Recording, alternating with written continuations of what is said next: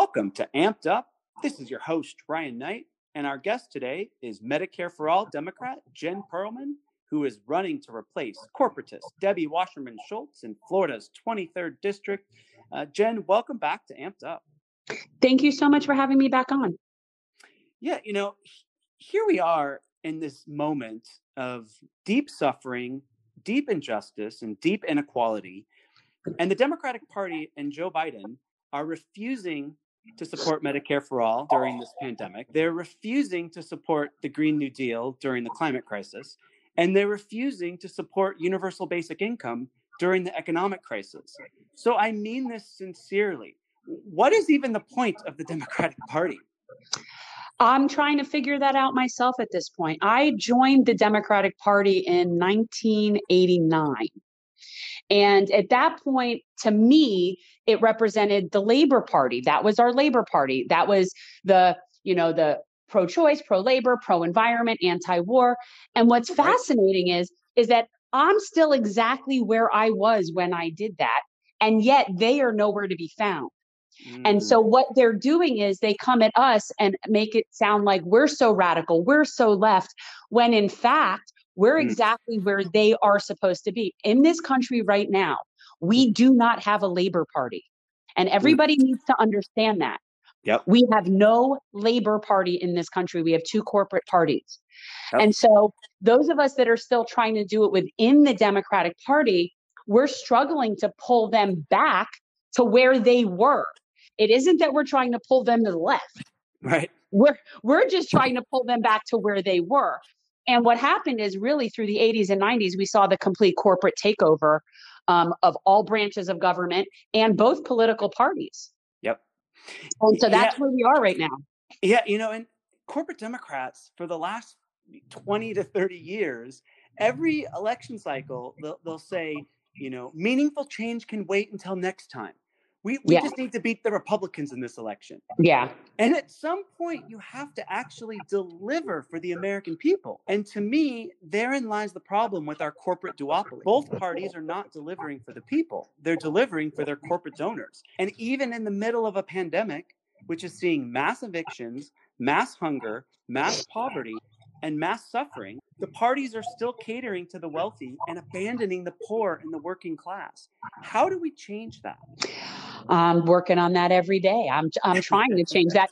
I think that right now, the biggest thing that we can do and that we are doing is pointing out the hypocrisy and holding people accountable, because the more people that are seeing this, and believe me, especially with the pandemic, more people are seeing this.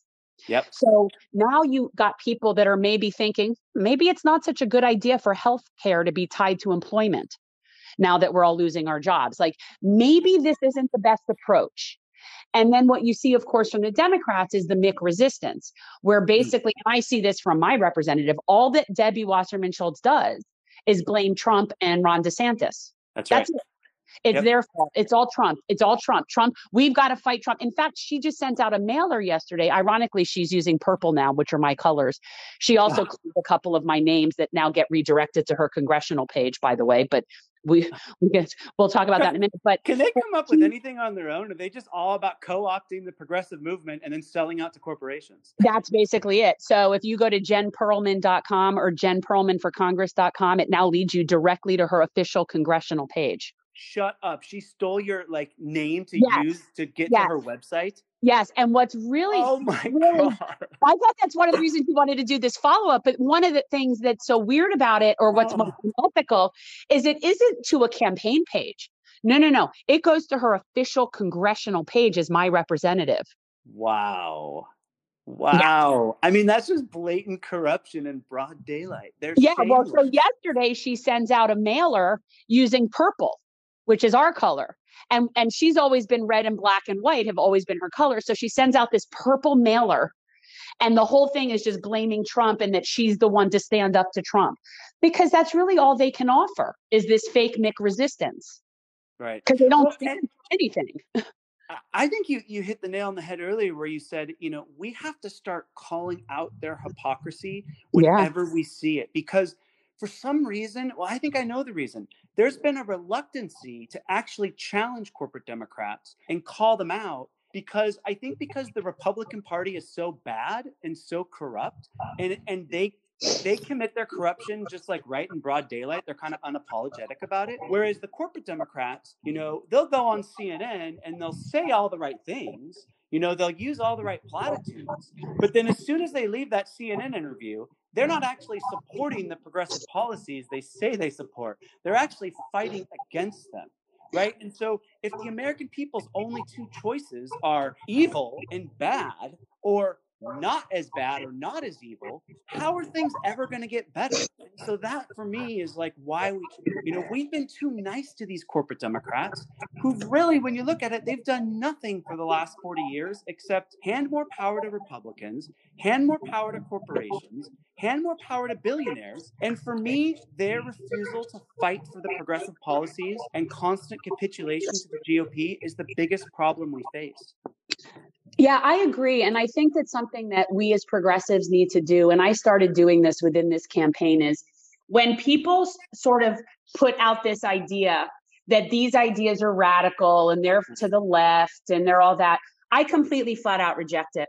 I won't even have that discussion anymore. I'm tired of discussing Medicare for all for people. To me, it's like arguing with a flat earther or a creationist. I don't have the wherewithal at this point. If you don't see that we are the only country that doesn't have this and that is causing a lot of our problems, then you are now living in another universe for me. This isn't worthy of it. We can't have an educated conversation about this. Well, they blame us. They'll say, that it's a purity test. And for me, demanding Medicare for all during a pandemic when millions of Americans are losing their insurance, that's not a purity test. It's a basic human rights test that Joe Biden and corporate Democrats like your opponent, Debbie Wasserman Schultz, are failing. Yeah. Well, what's really telling and what people need to have really, I hope everybody caught this, was when Joe Biden was asked if Medicare for all passes Congress and lands on your desk, what would you do? And he said he would veto it. Yep. So now what you're talking about is an idea, a policy that is supported by 72% of the American people. And that policy gets through our Congress and it lands on his desk and he says he's going to veto it. And then he wants to know why we're not supporting him. Or we're the Trump supporters for supporting Medicare for all. Well, you know what? Green New Deal. Like that's their new thing. They're calling progressives Trump supporters because we're demanding better from our candidate. We're demanding better from Joe Biden. Well, they're trying to switch the narrative around in a very fear-based mentality and sort of voter shame and guilt us and do that lesser of two evils and that harm reduction and all of that. And most of the people that do that is, I'll tell you what I've noticed, are people whose basic needs are all met. Thank you. People that are very comfortable. And to them, it really doesn't make a big difference. It doesn't. They don't really care. Their life is the same. So when people's basic needs are met, it's very easy to tell everyone else to do the lesser of two evils. Right. And like, it's not just one election cycle. I can see if maybe one election cycle, they were like, okay, this election cycle, you just got to suck it up, hold your nose and vote for the lesser of two evils. No, they've been doing this for 4 decades. Yeah. They've been doing this for 40 years. And so I said to my partner, who's more of a moderate than me and is kind of trying to understand where the progressives are coming from right now. I just said it in very clear English, like, look, any political party that forces you to vote for the lesser of two evils for 40 years doesn't have your best interests at heart. They have their corporate donors' interests at heart. And we deserve better than this. We deserve a party that puts the people and the planet over corporate greed. Well, look, I say it all the time. People bring up this whole conversation about, where do I stand on third parties and how do I feel about that? And I am very supportive of the whole idea. I think there should be multiple parties. But what I like to say is, at this point, I'd be happy with two because we don't have two. We have one corporate party. And I don't care that the blue side is nicer to LGBTQ. That doesn't do jack shit. You know what I mean? That's not enough of a difference. Oh, and they're pro-choice. Right. So you've got the pro-choice, nicer to LGBTQ corporatists on one side, and then just the other corporatists on the other side. That's not two parties. Well, and we have to also point out that it is not. It is one corporate party. You're absolutely right. But it also, when you're giving just performative lip service and you say you're with LGBTQ people, what about working class LGBTQ people? What about homeless trans women? So You know, there are so many people that these corporate parties, even the Democratic Party, they say they're for LGBTQ rights, but how can you be for LGBTQ rights when poverty and hits our community more than any other community, and they're not Right. standing up for working class LGBTQ Well, and people? certainly you can definitely look at the issue with the trans community and the healthcare problem. Absolutely. So, we know that in the world of vulnerable communities, right now, Black trans women are like number one on the most vulnerable form, right? Yep. And so when I see the Mick Resistance Party making those nods to things like it's I love that you call it Mick resistance, like McDonald's yes, well, it is resistance. because That's amazing. it's look at me clap condescendingly, look at me rip these papers, look at all the political theater, but I'm still going to approve his military budget, and I'm still going to extend the Patriot Act, and I'm still going to give a $3 trillion slush fund to Steve Mnuchin. So all of the theater in the world doesn't change the fact that people still haven't all gotten their one-time $1,200 payment, and corporations just got yet another bailout. Well, and I think that hits at the heart of what's wrong. Like when you have one party that's just working for the corporate class, of course they're not actually fighting about anything substantive, and they're not actually fighting about policy. So what ends up happening is they're fighting over political theater and ripping up papers, like you said.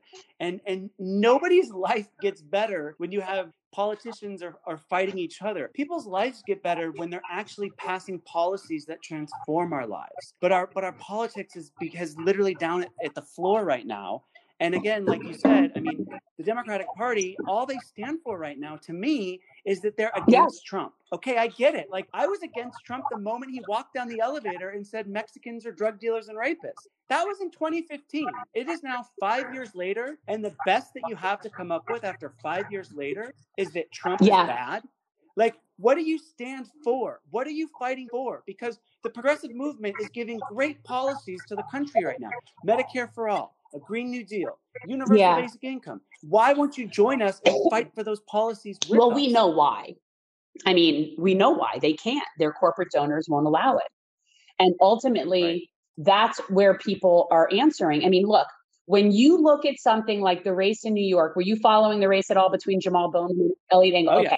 I helped Jamal. Oh, that's awesome. And, obviously I'm a fan of Jamal. He's a slate mate. But when you look at the fact that the Congressional Black Caucus endorsed Eliot Engel over Jamal Bowman, that should speak volumes to people. They're literally endorsing an old white man who will protect the establishment over a young Black progressive who's actually fighting for policies that will improve the material conditions of the Black community. By the way, no, it shows you that the point of the Democratic Party is literally to protect corporate power.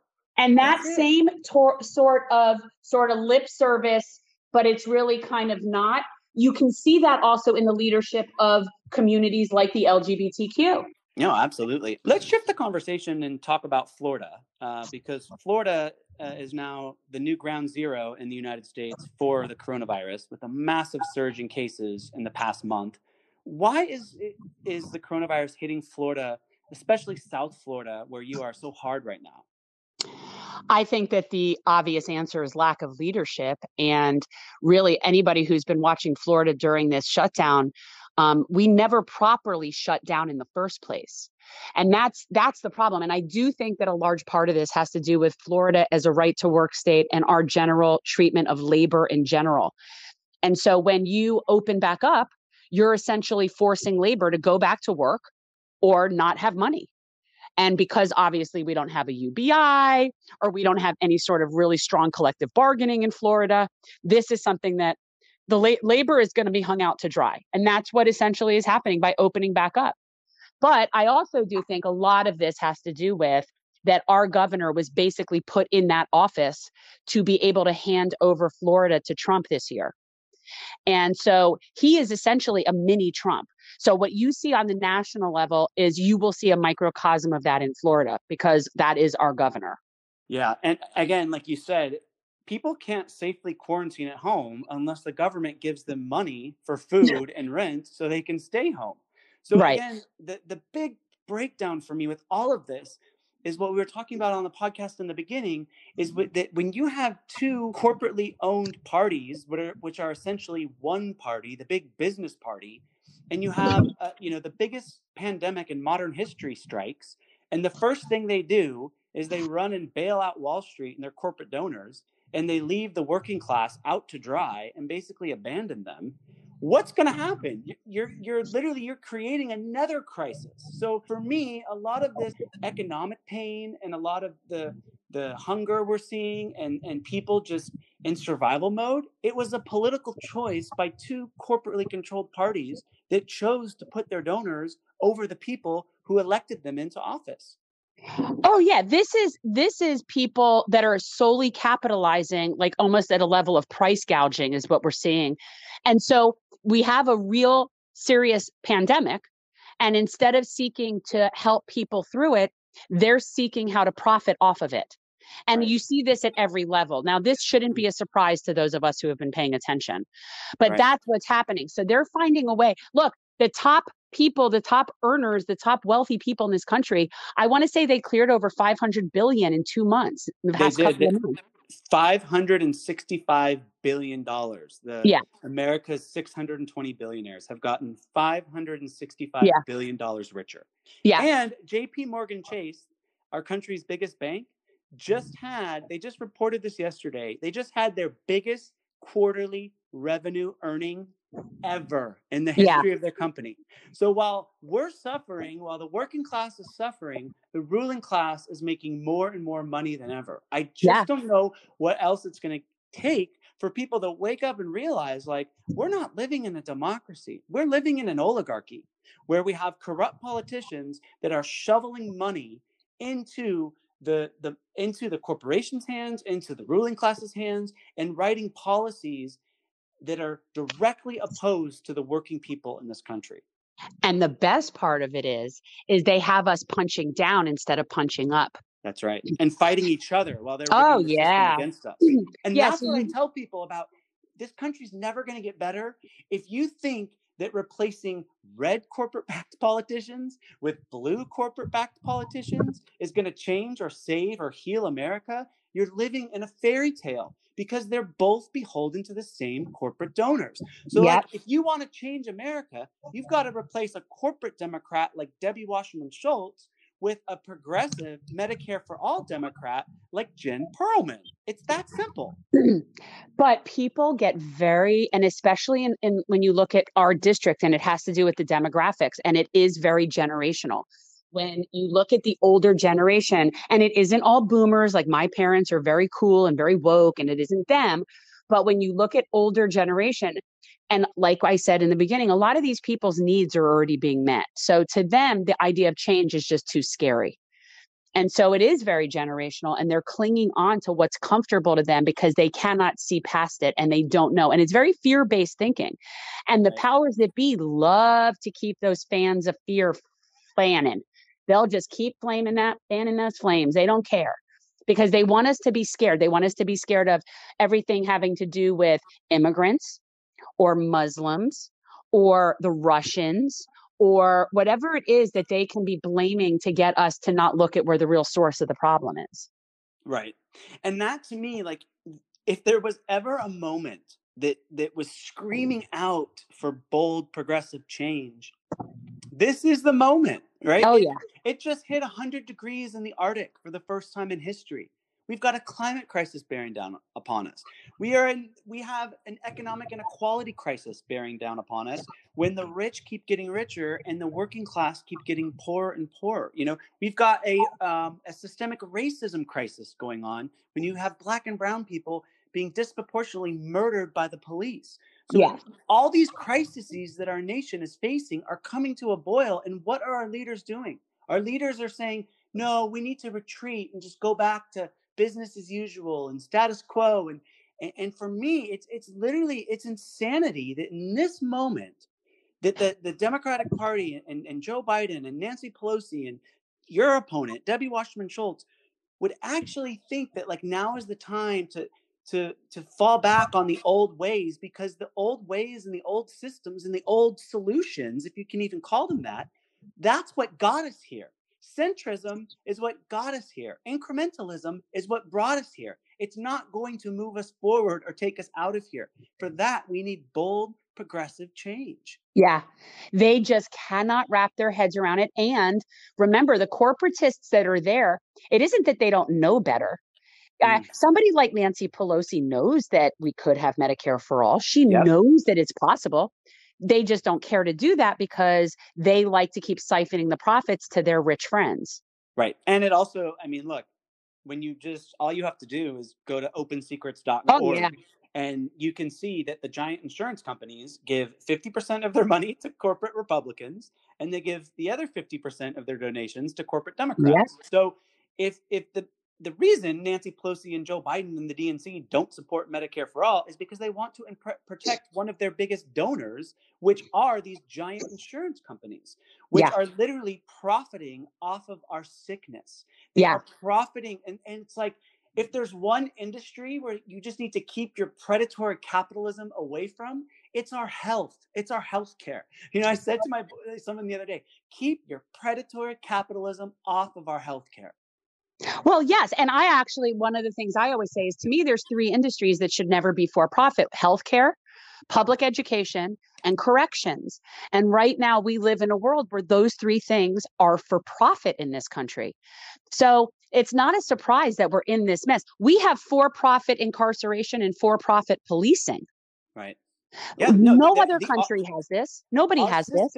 our systems profit off of poverty. They profit off of racism. They Yeah. profit off of injustice. And Yeah. we need to replace our corrupt systems with healing systems, with systems that actually provide and serve the American people. And we're so far away from that because our politicians are put into office to protect and maintain these corrupt systems. And then they tell the other people that are not necessarily as privy to some of the information that we are, that those things are not possible. We're just pie in the sky. We're Right. conspiracy theorists. Like, it's all that Right. gaslighting. And so, unfortunately, there is this whole massive level of people in this country that are used by the top 1%. Yep. To perpetuate a message, even though they're not recipients of the benefits. Well, right. And like you were saying earlier, if you can keep the 99% fighting with each other, Yeah. the red team fighting versus the blue team, they can just keep siphoning off the wealth to the 1%. They can just keep rigging the system against us. And we're at a point now where the system has been rigged against working people for so long. I mean, the working class have been carrying this nation on their back for 40 plus years. Yeah. It's time for the billionaire class to pay their fair share. It's time for the ruling class to do their part, because we cannot keep sacrificing our people and sacrificing the working class at the altar of this predatory capitalism that's not even putting value into their pockets and a living wage into their pockets or health care into their pockets. We cannot take this any longer. That's how I feel. I mean, I've been watching this happen over years, almost in slow-mo. And now it's, if like you were saying, if people are not understanding from this pandemic that things like having your healthcare tied to your employment is not a good idea, then it's like, what would it take for people to understand that our system is failing? That's right. And every other nation that is now moving beyond coronavirus, and they're in Europe, they're getting ready for their kids to go back to school. Yeah. Those nations have a universal healthcare system. So literally, when you compare why is coronavirus hitting America harder than any other nation, it's because we are the only developed nation in the world without a single payer universal healthcare system. And don't forget, we also don't have paid sick leave in this country.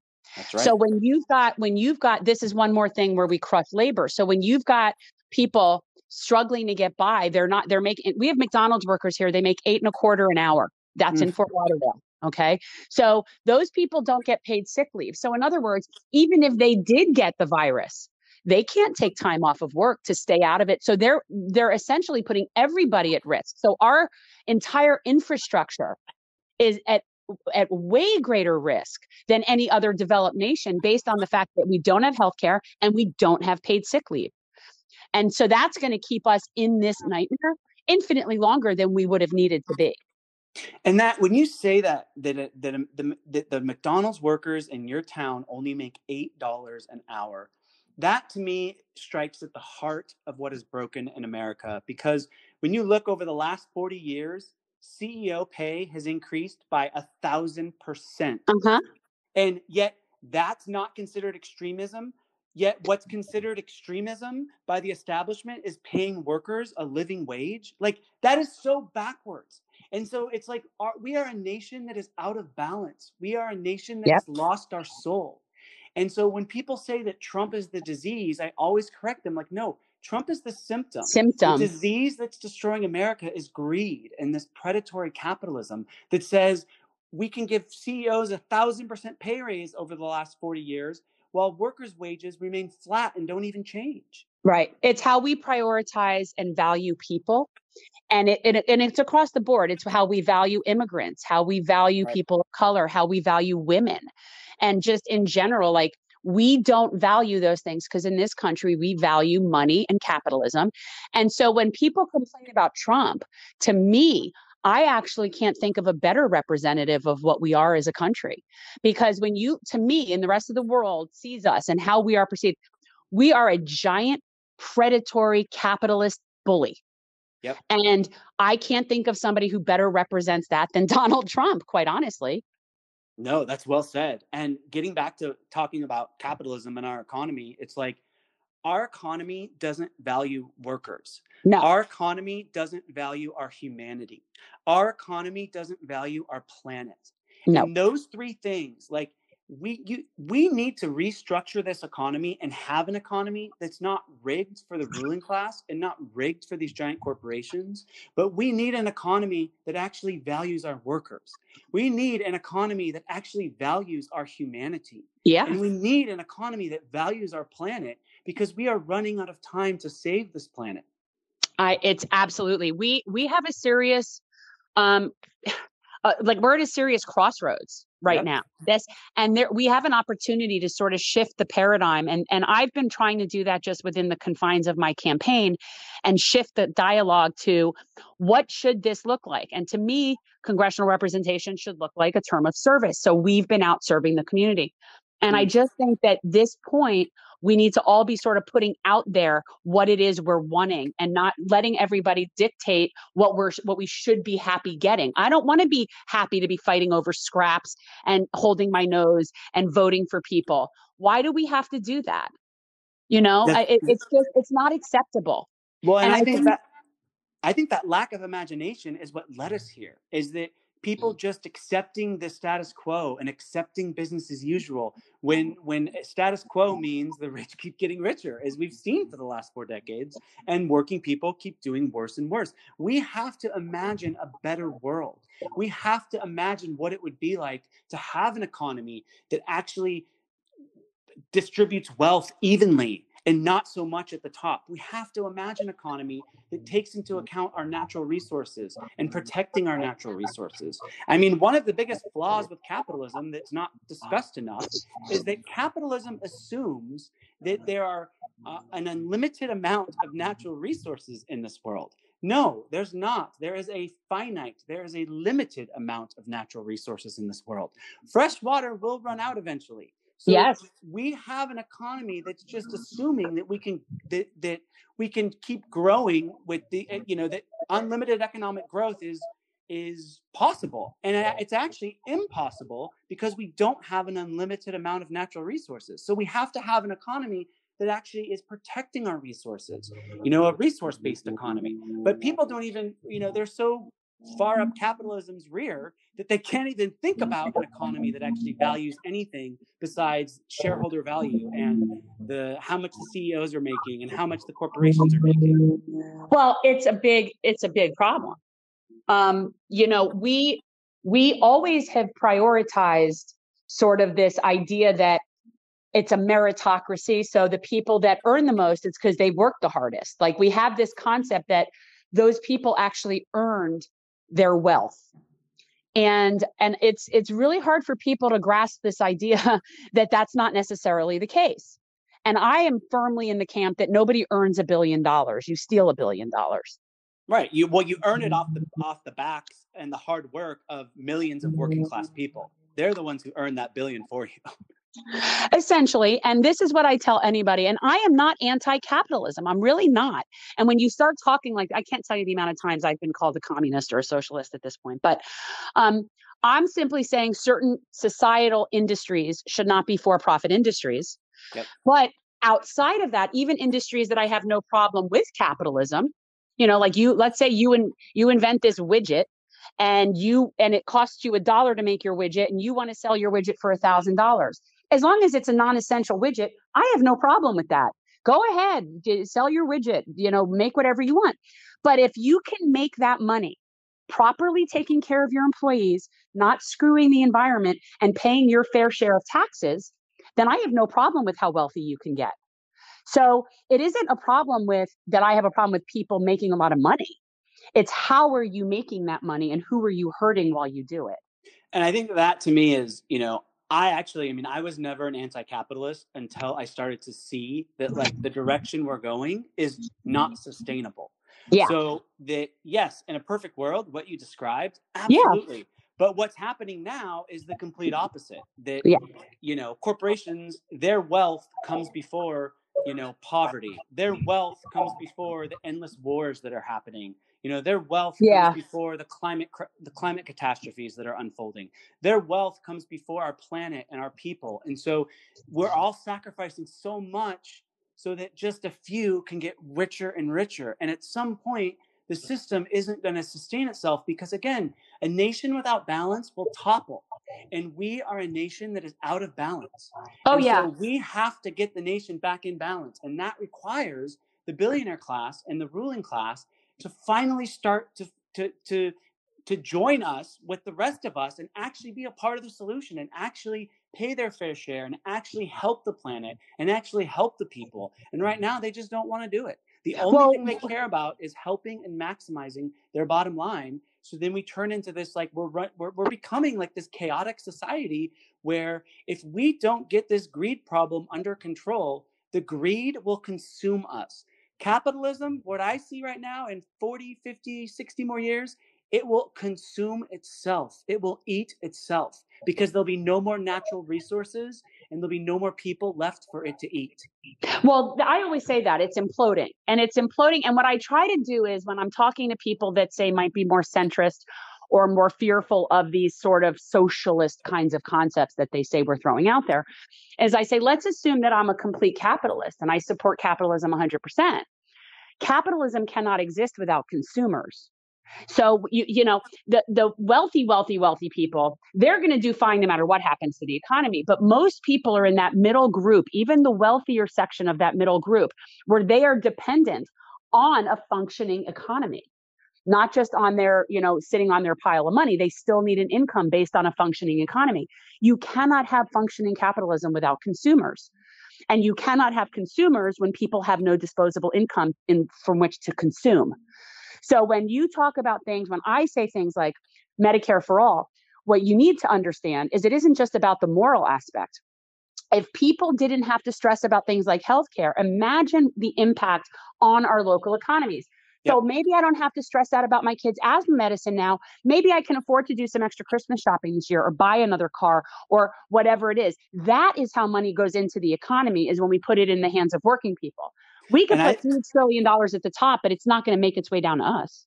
And I love what you said about Medicare for all, because I think that nothing would be better for small businesses than Medicare for all. Absolutely. Because right now there are a lot of really entrepreneurial and hardworking people who are staying at their corporate job for one reason: to keep their health care and to have health care.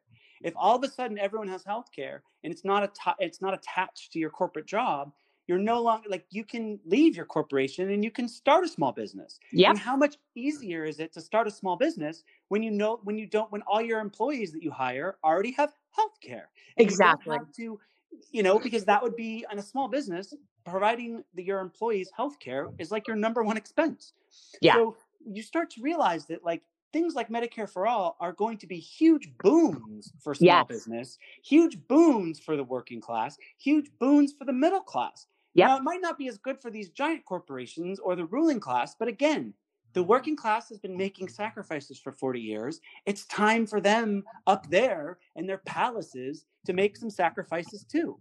And the other thing I like, one of the things I really like about Andrew Yang and about the Yang Gang, because I was definitely not me, us. That's like, I was Yes. Bernie all the way.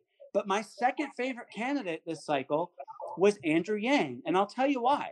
Because Andrew Yang was actually fighting for something. He was Yes. fighting for universal basic income, just like Bernie was actually fighting for something. He's Yes. fighting for Medicare for all and a Green New Deal. Whereas Democrats like Joe Biden, I don't even know what Joe Biden is still fighting for. They tell because us he what we hasn't can't told have. us They just tell us what we can't have. what we can have. So, and when I look at something like universal basic income, do I think it is going to fix capitalism? No.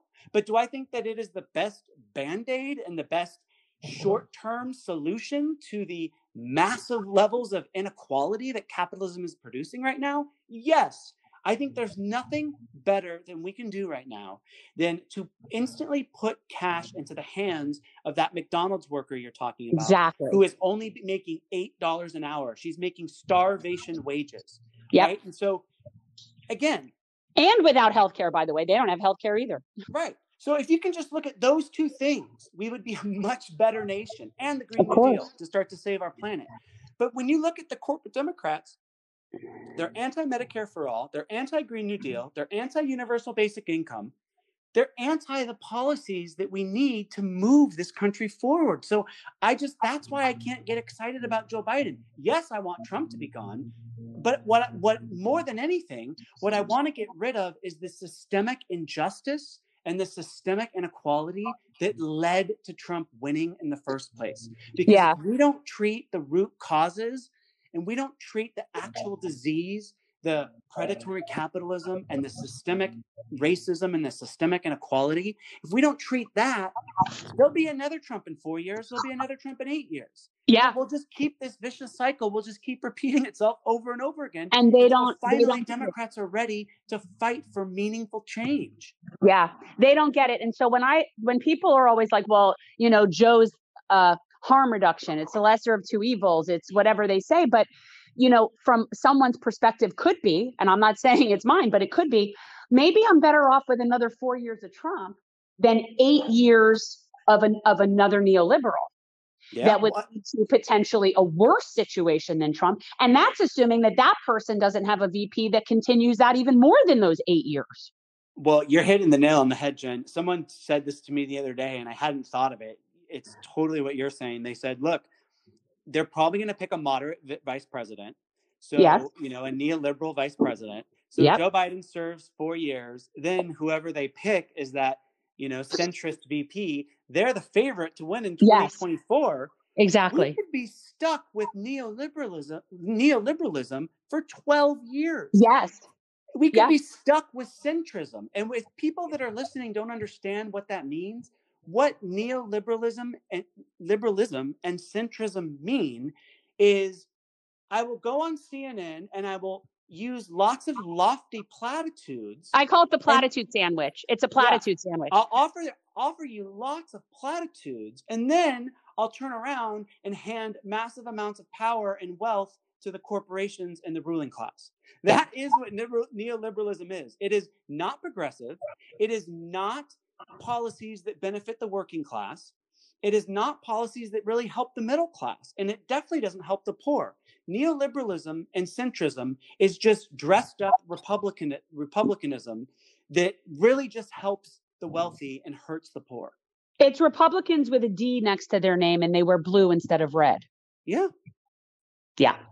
I'm aware that if you looked at my opponent's, like if you looked at her position on paper and you didn't know, you would assume she was a Republican.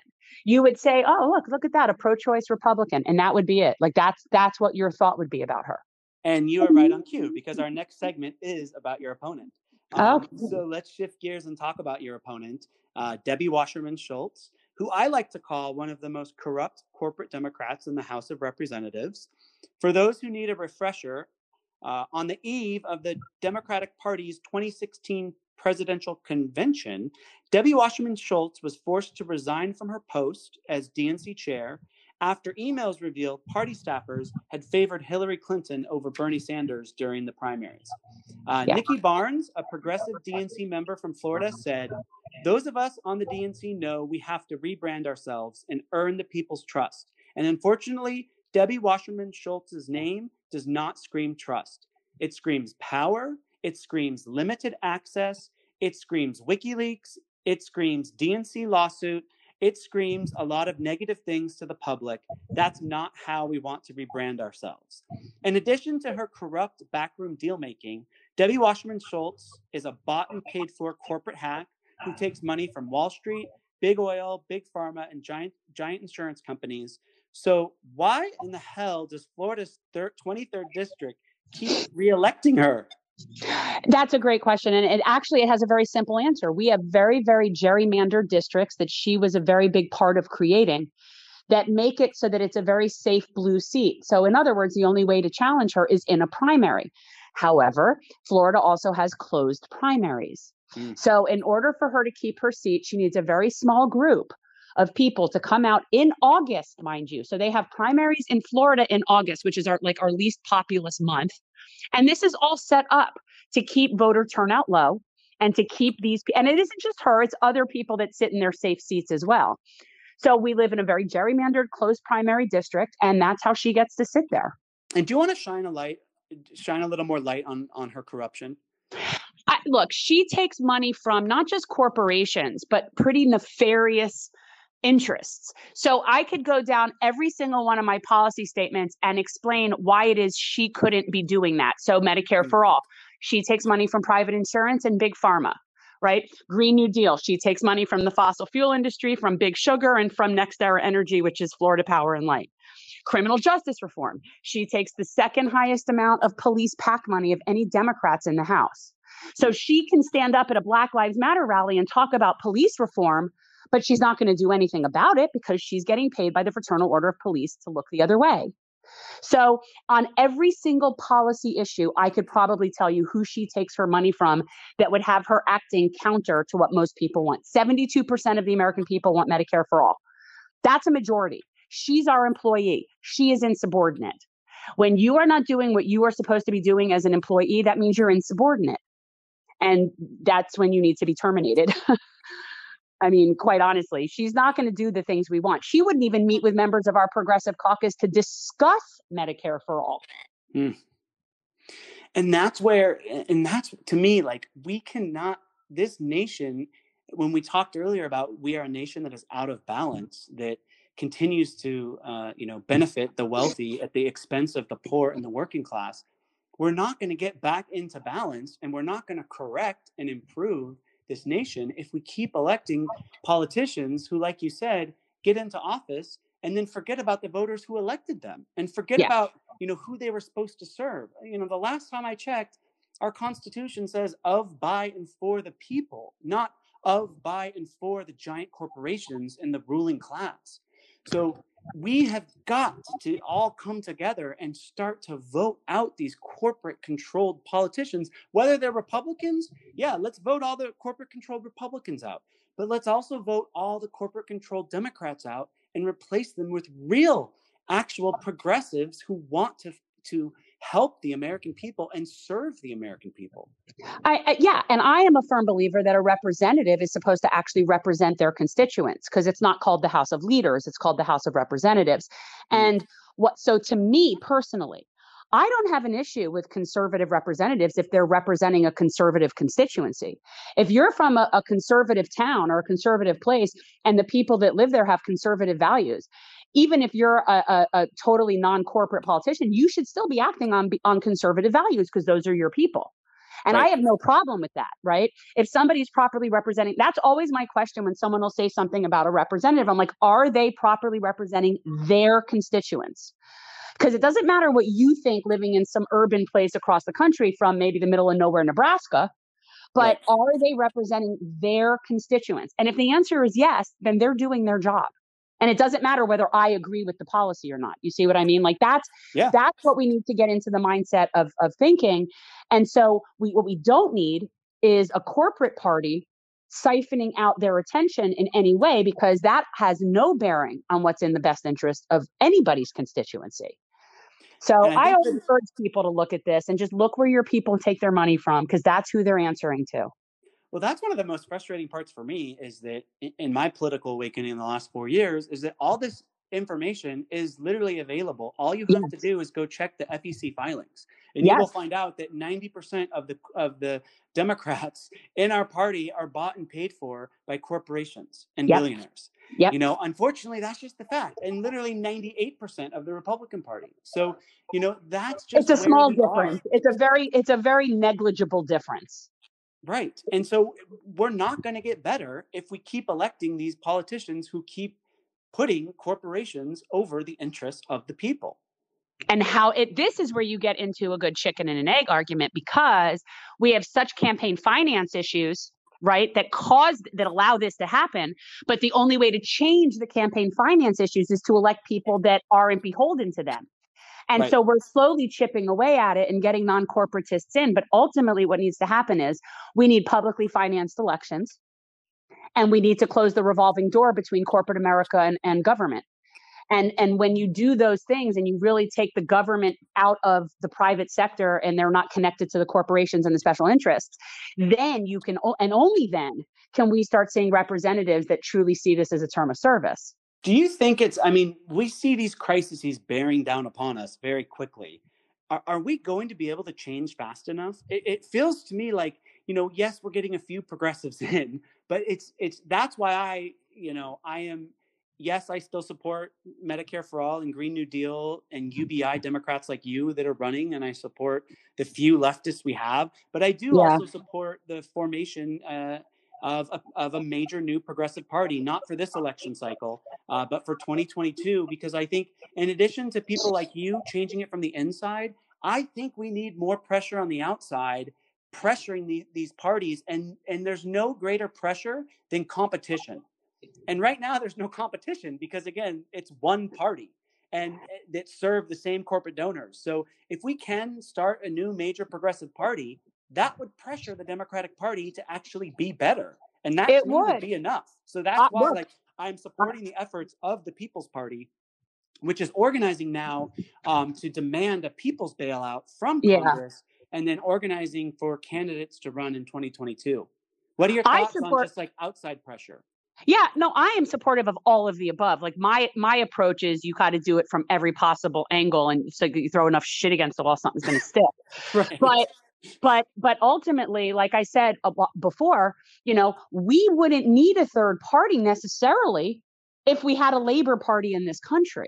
Absolutely. And I mean, if so, the Democratic Party was representing us and supporting Medicare for exactly, All and a Green New Deal and UBI that the exactly. majority of the party wants, we would support the Democratic Party. But they're I not just, supporting the I'm very, policies that people want. yeah, I'm just very cynical, I guess, when it comes to the idea of a third party being able to break through, because the duopoly has made this system has been constructed in such a way Yep. that to essentially keep them out. And you know, I've been seeing this for years. Look, I'm 49, and the closest anybody's ever come to being a successful third party run was Ross Perot, and even then it was trifling, right? Like it was the what was the name? I forget the name of that party at the time that they tried to the Reform Party, maybe it was called. But it's the duopoly keeps the third parties to a position where they have no power. They can't even get in. I know the thing that's different, and I agree with you. I mean, that's one of the reasons why I'm not excited about the Green Party is like they've been trying for decades to break through the duopoly, and they've never been able to do it. So it's like for me, I don't see them as like the viable path forward beyond this election. If some Look, they people, turned down Jesse Ventura, which I thought was not a good move. You know. yeah, and so I mean, look, they've had so many opportunities, but when you look at polling and you see that like the biggest party in America is not the Republican Party or the Democratic Party, it's literally it's independents, and Yes. it's people who don't vote. People who don't vote, you know, there's this whole vote shaming thing that like you can just vote blue no matter who, and the 100 million Americans who don't vote, which are actually the biggest political party in America, is called the non-voter party. Yeah. You're not going to get them to vote by just screaming vote blue no matter who at them. The reason they don't vote is because they don't think that politicians care about them, and they're actually correct. Politicians care about their corporate donors. So the reason I think a People's Party could work moving forward is that there's 100 million Americans who do not vote every 4 years, which is again, more than who vote for Republicans or Democrats.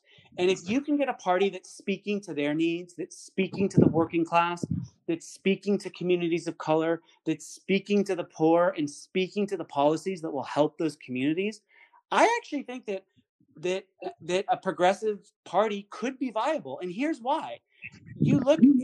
Imagine if Bernie Sanders never ran in the Democratic primary in 2016 or 2020.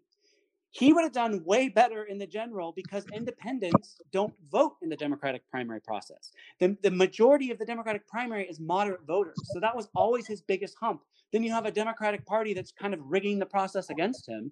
And so it's like, are we going to keep putting our progressive champions in this Democratic primary that is going to be rigged from the beginning against our candidate when we could have a new major party in 2024 where they can actually just run against the two corporate candidates in the general? I think they stand a good chance because I think it's just hard to get them on parties. It's just hard to get them on ballots in all the states because the parties control the system. And that's something that is a major problem. So it isn't so much that we even have these political parties. It's that they control the electoral process. And the electoral process should be completely independent of any party affiliation. So that's where I see a massive problem. You know, if you just had Democrats and Republicans and they were just talking heads in political parties, that's one thing. Right. But the fact that they control how the votes happen, they control the process of our democracy. That's two private clubs that control our democracy. That should be scary to people. And I don't care what your political affiliation is. Well, and it's like in that court filing after the 2016 election where the lawyers for the DNC argued in court that the DNC is a private corporation and they can do whatever they want and they can nominate whoever they want. I mean, that is literally the antithesis of democracy. Right. And isn't that ironic that that's the Democratic Party? I would like to point out that the Republican Party doesn't even have superdelegates. So who's really more Democratic? No, it's true. I argued that this year on Twitter and I got a million centrists and neoliberals telling me I was a traitor, essentially. Yes. But you are absolutely right. The Democratic primary has superdelegates that can supersede the electorate, and the Republican primary doesn't even have that. So you are absolutely correct. In some ways, the Republican Party is more democratic in their primary election process than the Democratic Party is, and it is outlandish that it is that way. And that is why in some ways people see the Democratic Party as the party that continues to stifle labor and continue to stifle these progressive movements. They want to co-opt our language. You know, I heard Joe Biden the other day and it made me sick to my stomach. He said that healthcare is a human right, but he doesn't support the actual policy, Medicare for All, that would make healthcare a human right. They want to co-opt our language without actually supporting the policy. They want to talk the talk to earn votes, but they don't want to actually walk the walk and actually fight for the policies that will improve the lives of working people. So when I actually learned all of that, I see the Democratic Party as one of our biggest problems, just as big of a problem as the Republican Party, because again, we are never going to change America if the two choices are essentially fascism in the Republicans and fascism light in the Democrats. Like, it's never going to change that way. I know. And when you say that you're the enemy, you're reelecting Trump, you're all this. And it's very frustrating when, look, I've been doing this for a year and a half, and I can tell you that the most frustrating thing is arguing with Democrats as to whether or not healthcare is a human right. You know, at least, here's the thing. I don't mind wolves, but I don't want them dressed like sheep. Just be a wolf. You want to be a wolf, be a wolf. That's fine. But with the Democrats, it's like, it's just, they're talking out of both sides of their mouth. Well, you just hit the nail on the head. I mean, with Republicans, we know the knife is coming. Like, we know the blade is coming because we can see the blade. They stab us in the front, in the heart. Yes. With Democrats, corporate Democrats, they stab us in the back. We don't see the blade coming because they're on CNN saying, yeah, climate change is real, but they don't support a Green New Deal. You know, they say, oh, healthcare is a human right, but they don't support Medicare for All. They say Black Lives Matter, but they don't support defunding the police. So again, they talk in platitudes, but they don't actually support policies that are going to benefit and change America for the better. So again, they stab us in the back. And that, to me, it's like, do you want to be stabbed in the front or the back? I mean, those are our two choices. It's not very hopeful. No, it's not. But I will say, from being out there and doing this for a year and a half, I do feel hope in a sense that there are so many people that are recognizing this now And and that waking are up. coming on board, and especially younger people. Yep. This is a very generational thing. It really is. Yep. And what's going to have to happen is, unfortunately, as more older people die off, that is how we will start to eventually reach the point where we can crash through and get enough non-corporatists in. And it's just like we're waiting and waiting. And, that's essentially what it is we have to bide our time until the older generation that's holding us back is outnumbered by the young people. Yeah. I want to kind of transition to our last two segments. Sure. We have to talk about the climate crisis because amidst everything going on right now, it really is the existential crisis of our lifetime. And nowhere in the United States is more vulnerable to the effect of the climate crisis than Florida. Recently it just hit 100 degrees in the Arctic, as I said earlier, and for the first and Republican, and yet, despite the fact that the climate crisis is bearing down upon us, both Republicans and corporate Democrats, like your opponent Debbie Wasserman Schultz, are both still taking fossil fuel money. Republicans have no climate change plan, and corporate Democrats will say climate change is real, but they don't actually support a Green New Deal. It's a nightmare, and there won't be a habitable planet left for future generations if we keep letting these corporate politicians put the short-term profitability of their corporate donors over the long-term sustainability of our planet. Jen, how do we get the nation to collectively come together and understand that we are destroying our planet and that saving our planet shouldn't even be a partisan issue? This is one of those things that just requires us banging our heads on the wall over and over and over again until enough people listen. And this is very education based and really just requires us holding hands and kind of bringing people over to what they perceive as just so scary. And I would put this out there, when people talk about the Green New Deal and they're like, it's not possible. How are you going to pay for it? All that stuff. It isn't even specific policy. It's a vision. It's a mission statement. It's saying this is what we aspire to do. This is what we need to do to protect our kids, to protect our future, to protect our planet. It's not saying this is the only way to do it. It's literally just a mission statement, what we need to aspire to. So if you're going to vote for someone who can't even get behind the mission of this, then they have no vision. Because we can discuss varying policies and ways to get to that, to accomplish that goal. But these people won't even sign on to the concept of a jobs guarantee and a living wage, putting people to work to build up a sustainable infrastructure. And that's ultimately what the Green New Deal is. The Green New Deal, people tend to think it's purely an environmental thing, but really it's social and economic justice as well as environmental justice. And that needs to happen. We need to transition people to jobs that are going to build up our alternative fuel sources and our light. We don't even have public transportation that's worth anything in Florida for sure. But we're light years behind. And yet we have a president who's building up a space force when I don't even have light rail. Right. Well, and like you said, we're losing a lot of jobs because of technology and because of self-driving cars that are coming, and kiosks now when you go and you can order your food from a machine. So we are set to lose millions and millions of jobs in the next 10, 20 years. We need to start having these visionary, bold plans and visions like the Green New Deal that imagines a new workforce in this century where we're going to put people to work to actually transform our economy into a green economy that actually is good for the planet. So we're killing two birds with one stone. We're creating jobs and we're actually saving and protecting our planet. So if you're seeing a politician that can't get behind that in concept, that's a red flag. That is a red flag. That's very well put. Finally, this is a long one, but I love talking to you. I could talk to you forever.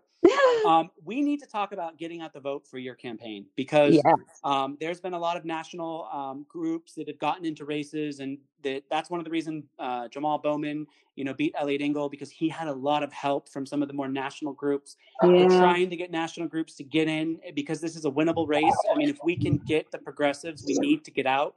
You can beat Debbie Wasserman Schultz in a low turnout election, but it's going to take power. It's going to take people power. What does your campaign need from us, from the progressive community, to put you over the finish line so you can beat Debbie Wasserman Schultz?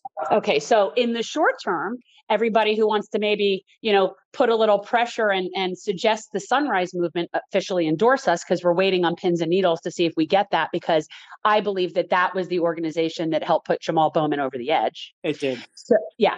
And so we are still waiting. And this is something people need to understand, is that with these organizations that endorse candidates, they wait so long to do it. Like, our absentee ballots have already been out and people have already submitted absentee ballots, and we're still waiting to see if we get the Sunrise Movement endorsement. And it's so frustrating that I'm sitting here like waiting on pins and needles for a progressive organization to get behind a progressive candidate. Like, it just shouldn't be that difficult. So Right. What we need is we need the Sunrise Movement to kind of come on board with us. I think that would help significantly in this final push. And we need phone bankers, and people can go on to gen2020.com. We need money, and we need people to sign up to phone bank. It's easy. It's user friendly. You could do it from home. But yeah, this has been very eye-opening, and even the people and the groups and the organizations that you see as progressive, we're still having to play games with them and convince them and handhold them. And it's such a political game, even within the people that are supposedly on your side. And it's very frustrating. It's very frustrating. How many phone bankers do you need? Because I have over like 4,000 listeners a month. So do you need 40? Oh my God, we could take as many. Look, I'd love to have 150 people on the phones right now. So I want to challenge. I'm putting a challenge to my listeners. I want 150 of you to go to gen2020.com and sign up after you listen to this podcast. I know a lot of you don't listen on the day of the podcast, which is totally fine. But I need 150 of you to go to gen2020.com, sign up to Phone Bank, and pitch in $5, $10, $20, whatever you can, because Debbie Wasserman Schultz is one of the most corrupt Democrats in the House, and we can replace her with a progressive Democrat who will fight for Medicare for all, a Green New Deal, and a universal basic income to move this country forward. So you guys that are listening right now, I don't want to sound preachy, but you have the power. If we can just get 150 of you, 151, because I'm gonna donate tonight myself. That's awesome. If we can get 151 of us to go to gen2020.com and get involved in this race, we can be the difference. This little podcast, our little grassroots podcast of proud socialists, we can be the difference in this big election in Florida, and we can celebrate in August when we change this result. So please, we need 151 of us to go to gen2020.com and sign up to Phone Bank. I phone bank for some campaigns. You can just spend an hour or 2 hours a week. You don't have to do it every day. No, of course not. And it's really easy. And it's actually fun. I love talking to voters. If you can tell, I'm a talker. It's actually really fun. This is the thing that I am comfortable about. The people that are coming out to help us, they're helping us because they care. Debbie can never have that. She will never have that strength. What she'll have are paid phone bankers that are basically in a boiler room, that they have no skin in the game. She's not going to have the people that are passionate, that care, that are really busting ass for her. She can't get that. So she can pay for all sorts of employees, and she could pay for mailers.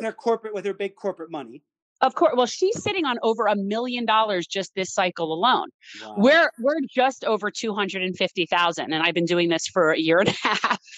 Yeah, but you did all that you did that yourself with people power. That's incredible. Yeah, and we are all people power. I have infinitely more $1 donations than I have max donations. I think I've only had 2 max donations this entire time. So we are all people powered. And the thing about that is it's the quality of our workers that she cannot get that. And that's important. And that's where, when you get groups like the Sunrise Movement, because these are people that are really passionate about the change that they're trying to get, they're not just doing it for a paycheck. And that is something that's invaluable. And that would be the same thing for any of your listeners that went on. It's like, these are people that are doing it because they care. Right. You can't buy that. Well, and I think that people need to understand that just spending 1 hour to 2 hours a week to phone bank for progressive candidates, that makes a huge difference. It does. A huge difference. That is that makes you a part of this movement that is fighting for a better world. When we actually have these conversations, and you don't have to live in Florida. You know, I phone banked from California in the Bowman race that was in New York. So, you know, you don't. People need to see how it's important, even though it's not their district, that it does affect the overall nature of Congress, and it affects the overall nature of the narrative in this country. Absolutely. Well, Jen, this has been a pleasure. I love talking to you. Thank you for being in this fight. Thank you for everything you've done. I have been so inspired by your campaign. I am going to be fighting with you until the end.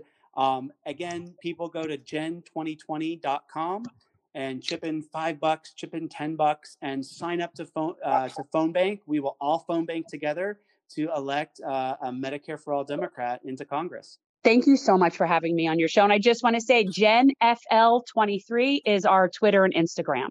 Awesome. Everyone go follow her. And Jen, I'll talk to you soon. Thank you so much, Ryan. All right. Bye-bye. Bye.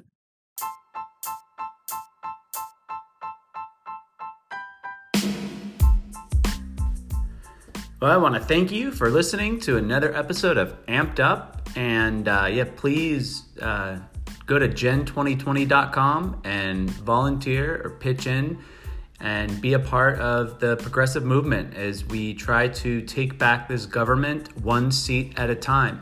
It's that time that I want to thank our Patreon subscribers who make this podcast possible. So I want to thank Jeremy Leeming, Liz Kirkland, Jeff Bonner, William Holtz, Trent Tobler, Michael Hardy, Molly Secors, Insurgent, Alexandra Orso, Shanna Pearson, Patty Clary, Walter Hackett, Alan Wood, Russell Whitworth, Ruben Sanchez Jr., Colin Bowden, Elizabeth Kim, John Lloyd IV, Eileen O'Farrell, and Mary Fancher. Thank you guys so much for your generous donations. And if you want to be a supporter of the podcast, you can go to patreon.com/ProudSocialist. Have a good weekend, everybody, and I'll catch you next week with an all-new episode of Amped Up with Ryan Knight.